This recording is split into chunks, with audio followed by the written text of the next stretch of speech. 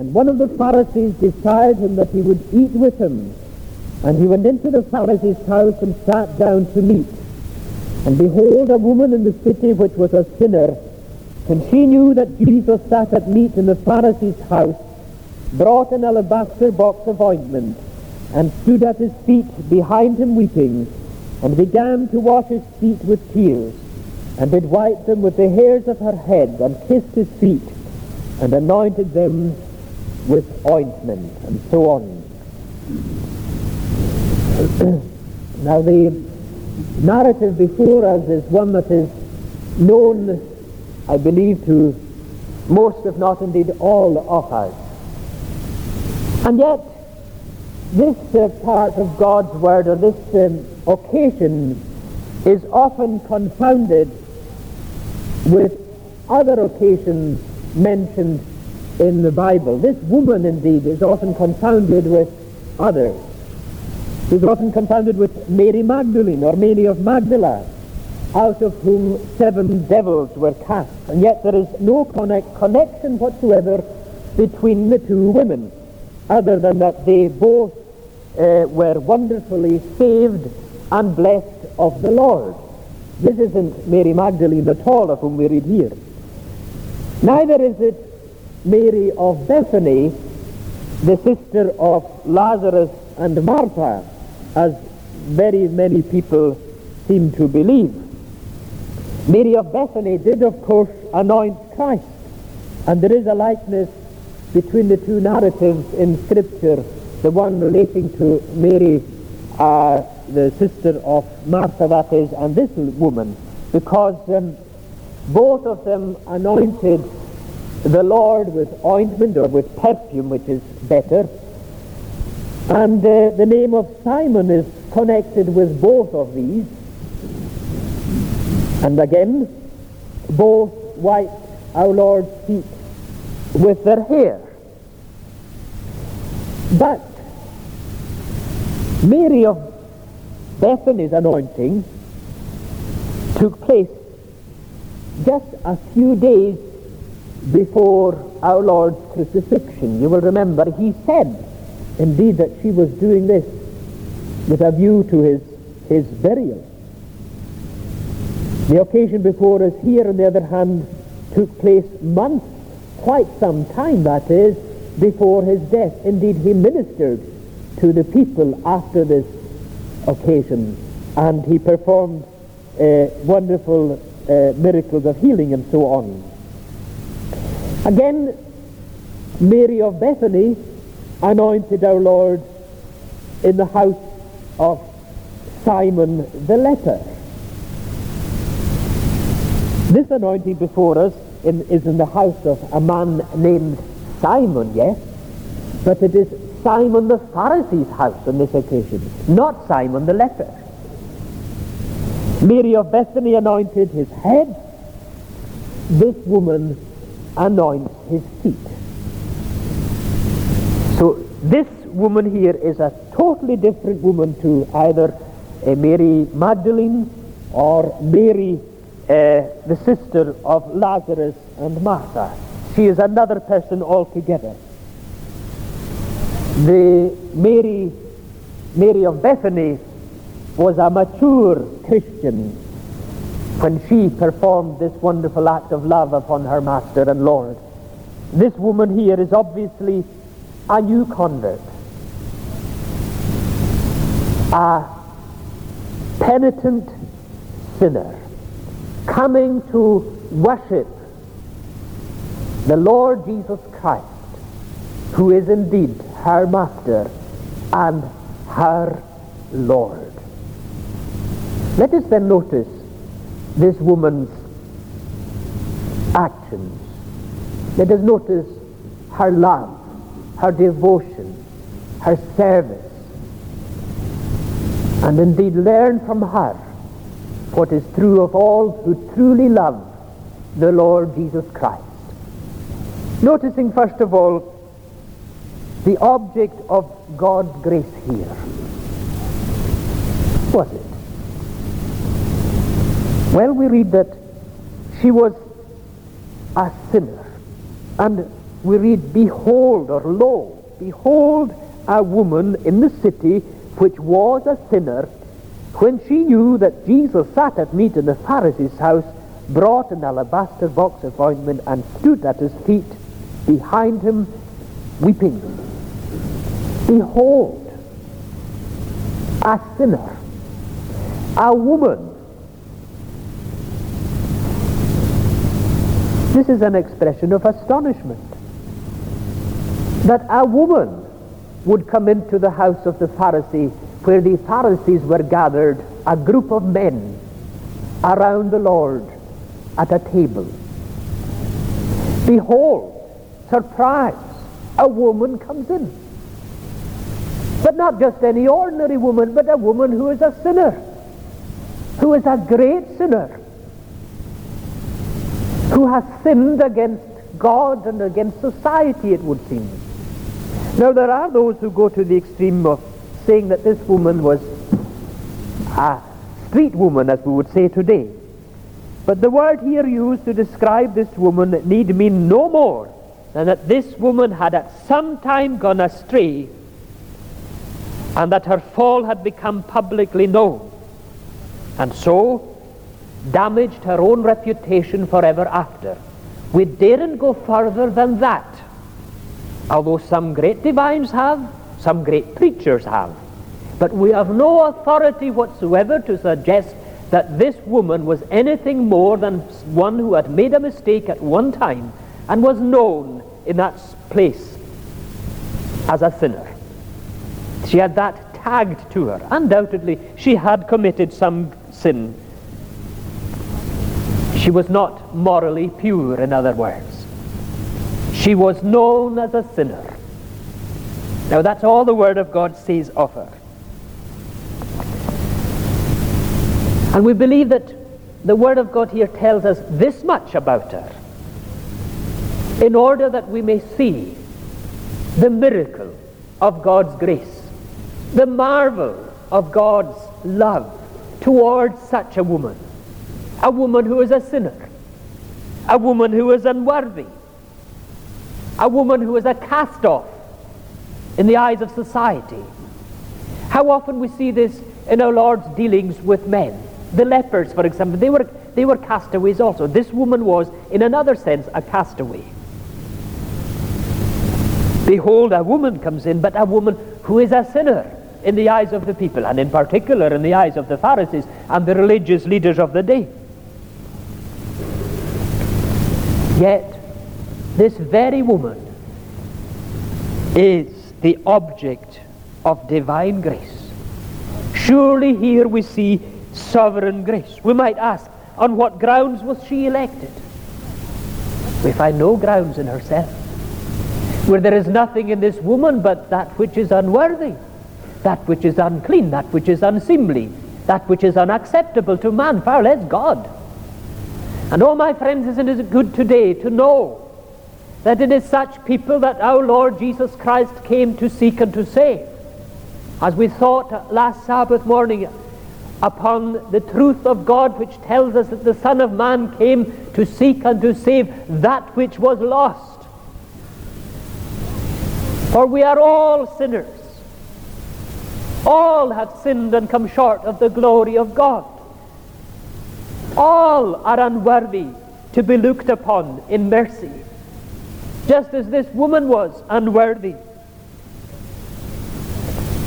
But you see, what we've noticed here is that here is a woman who was ordained unto eternal life, and so she was blessed of Christ, who is the friend of publicans and sinners. Isn't it good to know that this man receiveth sinners and eateth with them? Were Christ not in the company that day, this woman would have been ushered out of the place immediately. They would not have her sit with them at all, because she was a sinner. But our Lord is sitting at meat here. Our Lord is in the midst here. Does he cast her out? Does he say that she has no right to be there? Does he say, oh no, you are a sinner, therefore you cannot sit with such as us? Oh no, he doesn't. He commends her. and he accepts and receives her, and he knows her for what she is, for what she truly is. The Pharisees know her for what they think she is, because the Pharisees, Simon in his heart thought things about this woman, but he could see her only with the eyes of a Pharisee. Our Lord, who is God, omniscient, saw what she was in truth. What was she? She was a sinner, yes, but she was a penitent sinner. She was one who knew herself as a sinner and had come to believe in him as her Savior, and loved him as her Savior, and so served him as her Savior, and so he received her as a sinner, took her to himself, and loved her. Oh, my friend, have we tasted of this grace of God ourselves? Have we entered into this wonderful experience of loving the Lord because he first loved us, as Paul puts it, not that we loved God, but that he first loved us. And this woman saw the love of Christ to her, and so she came to him. Oh, isn't it wonderful to know what God says, that he will have mercy on whom he will have mercy, he will have compassion on whom he will have compassion. And isn't it wonderful to know also, my friends, that where sin abounded, grace did much more abound. Here is a woman who is a sinner, and she comes in to the house of Simon the Pharisee. She comes in not because it was such a house, but because the Lord was there, and she must be with him. And so she comes in and she worships him, she serves him. But let us notice, secondly, the fruits of grace manifested in this woman. Now, we believe with most commentators, indeed, that this woman must have heard the Lord preach. She had heard him preach. His word had come home to her with conviction. She was a poor soul, cast out by society, unwanted, particularly in the religious sphere. She was a woman who was a sinner in the city. No, we will not have anything to do with her. This woman had heard this man speak as no man had ever spoken in her hearing. And she had detected in his preaching or in his speaking what? Compassion, mercy, love for such as her. And we believe that she trusted in him and received him gladly, because her need was great as a sinner. What authority do we have to believe this? Because you will notice what our Lord says himself concerning her. He said to the woman, "Thy faith hath saved thee. Go in peace." You are saved. Go in peace. Your faith has done this. She believed in him as Lord and Savior. That is the very thing that these religious men and women, men in particular, that is the Pharisees and the Jewish women, the Jewish nation as a whole, refused to see in him. They say, no, he is not the Messiah. No, he is not the Savior. No, he is not the one that was to come. But they said, "Behold, a gluttonous man and a winebibber. He cannot be a good man." As we'll notice, this man, Simon himself said of her, even in his, on this occasion, as he ate meat with him, he said, "He cannot be a good man.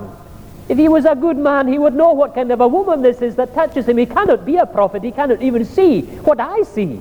I'm better than him even. I know what kind of a woman this is. Christ doesn't. And therefore he cannot be a good man. He cannot be a prophet." This woman, she said, oh yes, I believe in him. I know what he is. He is the Savior. He is the Messiah. I am trusting in him. And she longed for an opportunity to worship him. That was her main desire, an objective in going into this man's house, in order that she might worship Christ. And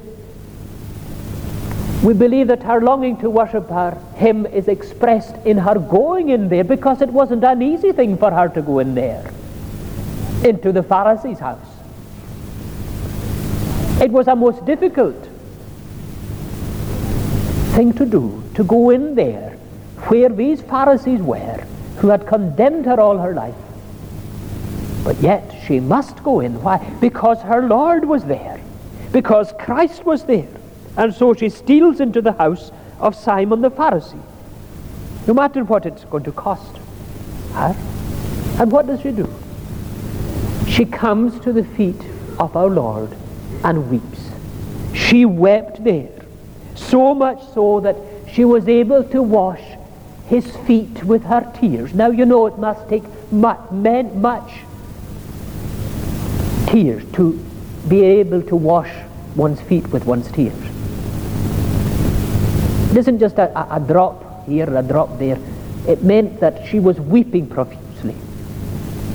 She was weeping and weeping and weeping, so much so that she was able to wash his feet. And you'll notice what she does. With the glory of her womanhood, she dries them. That is, with her hair, she dries his feet. Now picture it. Now just try and take yourselves into this house. There is this low, very low table, and these men are sitting around this table,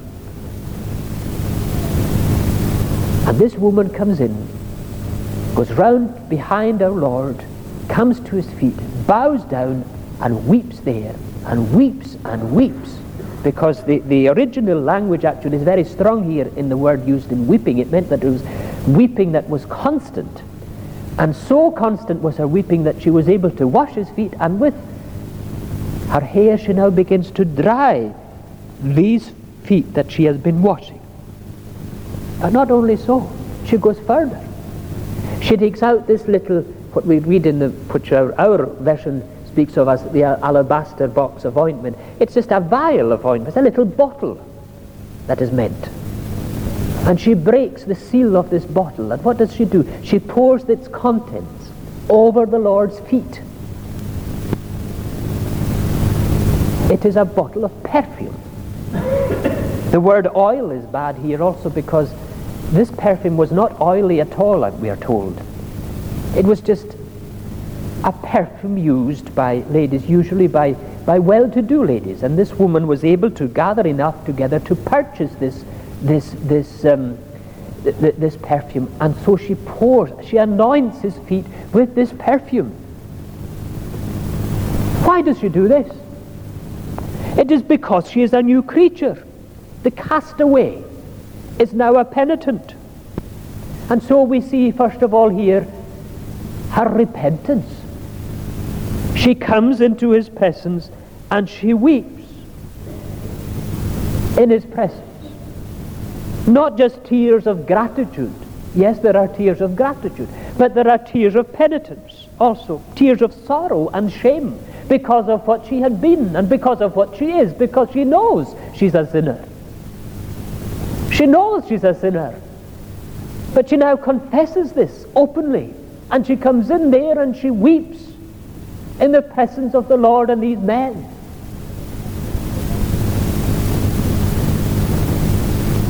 And notice her humility. She comes, her who had been once a brazen sinner, and she stands bashfully behind her Lord and Master. She wouldn't venture to come before him, in front of him as it were, and anoint his head. Mary of Bethany did that, but she couldn't do that because she was so afraid in one respect, and yet in another sense she couldn't hold back. She must do it. She must serve him. She wouldn't venture to anoint his head, but his feet only. And there you see her humility as she worships her Lord and Master. But you see also her courage. Her courage. Much courage was needed, first of all, as I've already said, in order to enter the house of the Pharisee at all.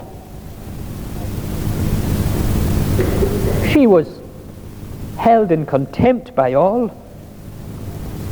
but in particular by those gathered there that day. They held everyone in contempt who was not of their own clique, as it were. This is something that was sadly true of the Pharisees. And I'm afraid it may be true of some still. Unless we're of a certain type, then we will not be accepted into their fellowship and so on. Now that is not of the Lord. Well, this is the type of people these Pharisees were, but this woman comes in. Well, whether you want me or not, I know my Lord and Master wants me. I know he will have me, and so I come, and I weep. And she weeps, and she anoints him.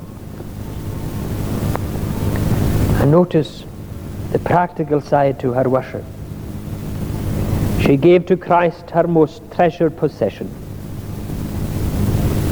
She breaks this bottle of perfume, its seal, and pours it out upon the Lord. You see, she acted here instinctively because she had to bestow her love upon him.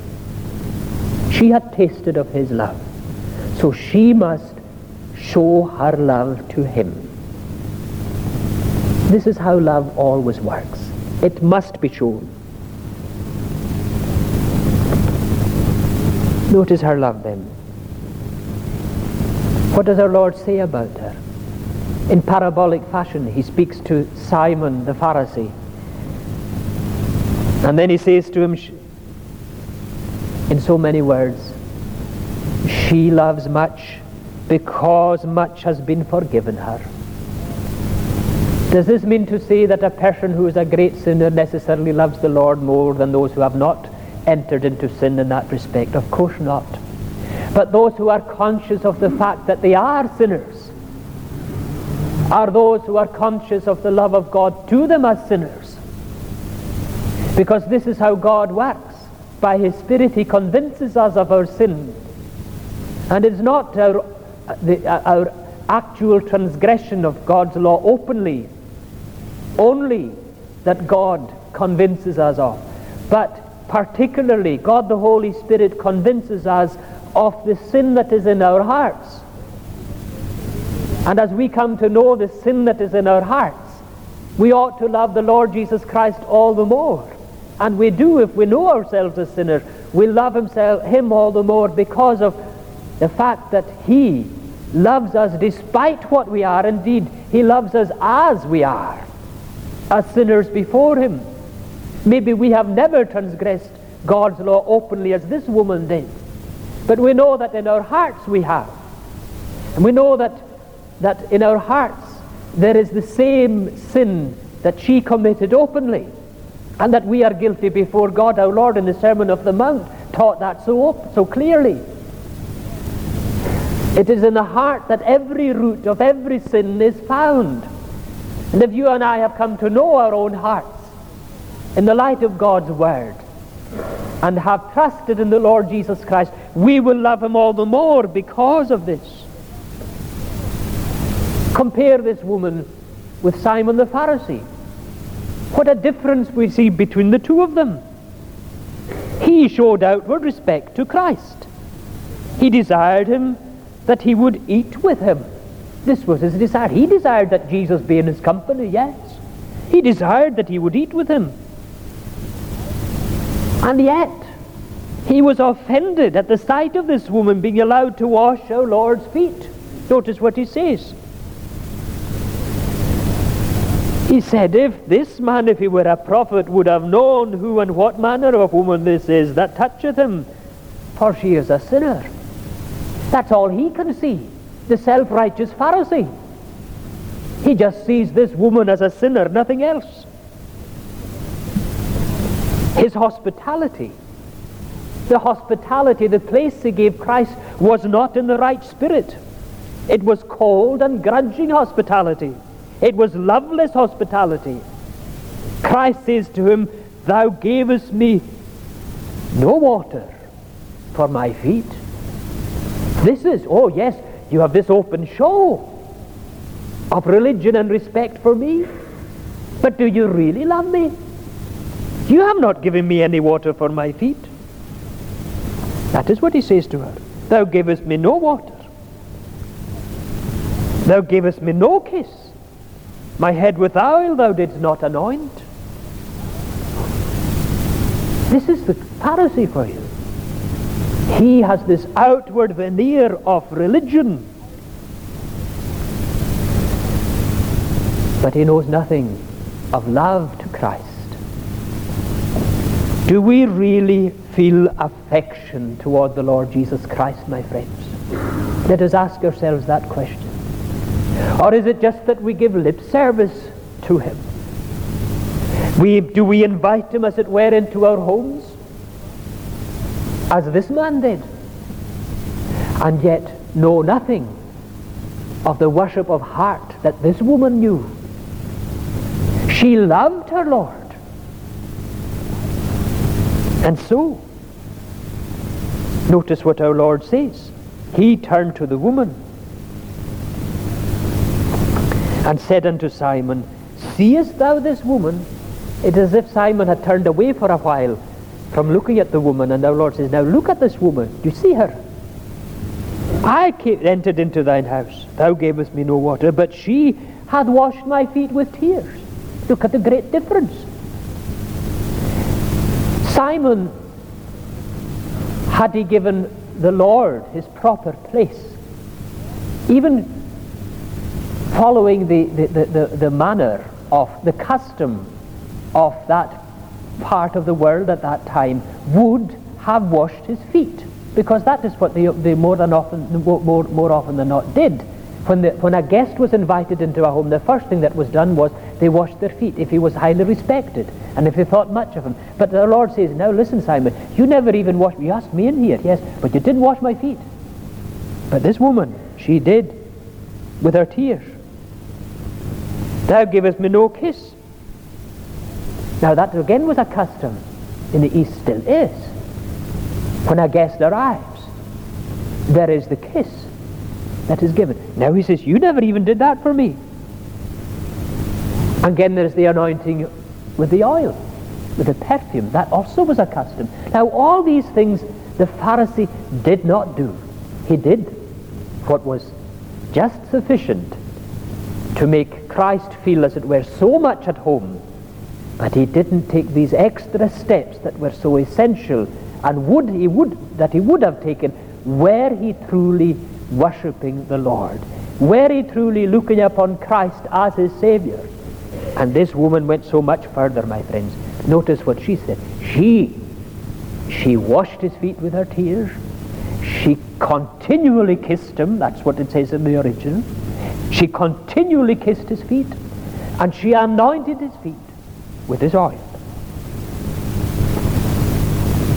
You see, this woman's love was real.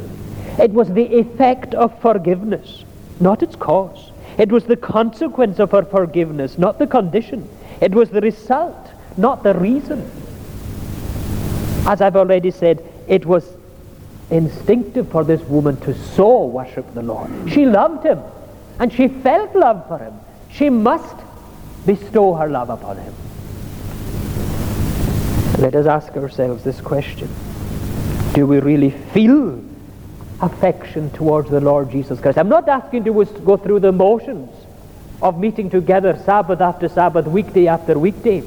I'm not saying do we go through the motions of saying prayers.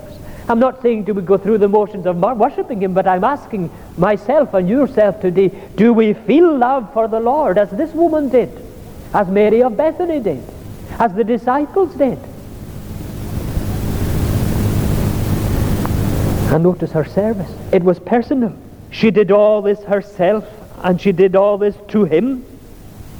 She loved her Lord, and she thought nothing was too much for her to do for him, no matter what other people said, no matter what the Pharisees thought of her.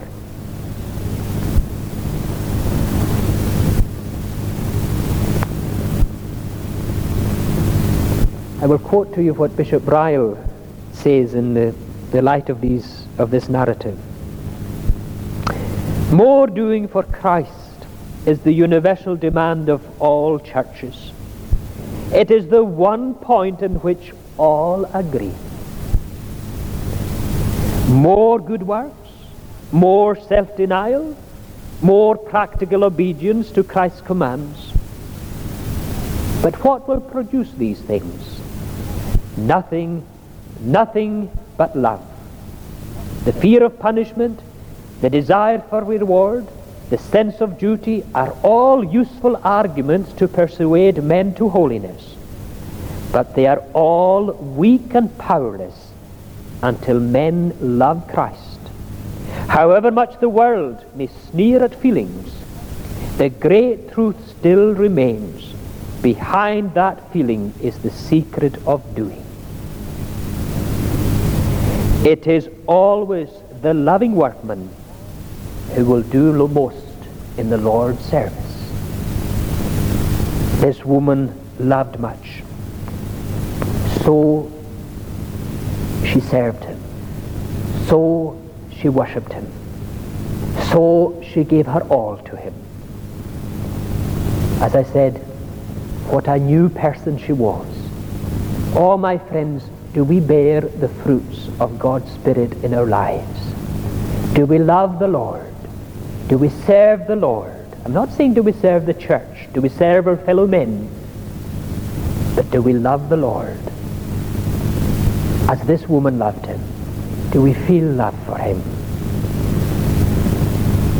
Not that we love God, of course, but that he first loved us and gave his Son to be the propitiation for our sins. But my friends, if we know what that means, then we love him. Is it not true that all God's people say with Peter of old,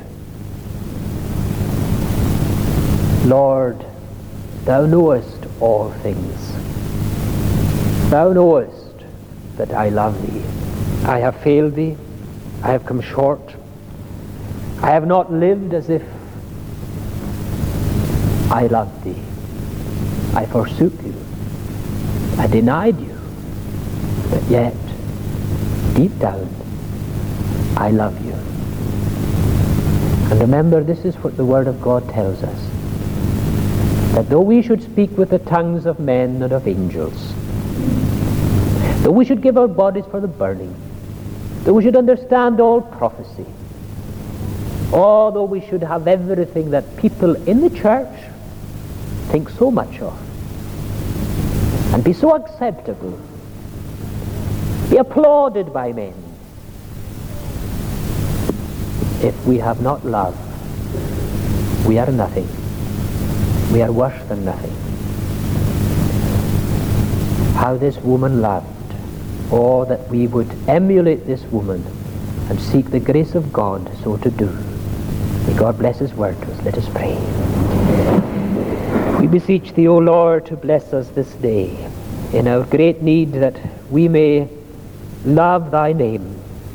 We marvel at thy great love and condescension to sinners such as us. We have been contemplating thy love to this woman many days ago, many years ago. And yet thy love to thine own is still so wonderful. Thy love to me was wonderful, said one of old. And this is what thy people still say. May we know thy love working in us, that we may bear fruit to thy glory, and that we may go on ultimately to be with the Lord. For that is the desire of thy people still, that they would know thee and the power of thy resurrection, the fellowship of thy sufferings, that sweet fellowship that comes only through living close unto thyself. Oh, that we would know that there is one thing needful. May we be found at the feet of Christ, learning of him. Bless us this day and come out with us in the evening, and pardon us for Jesus' sake. Amen.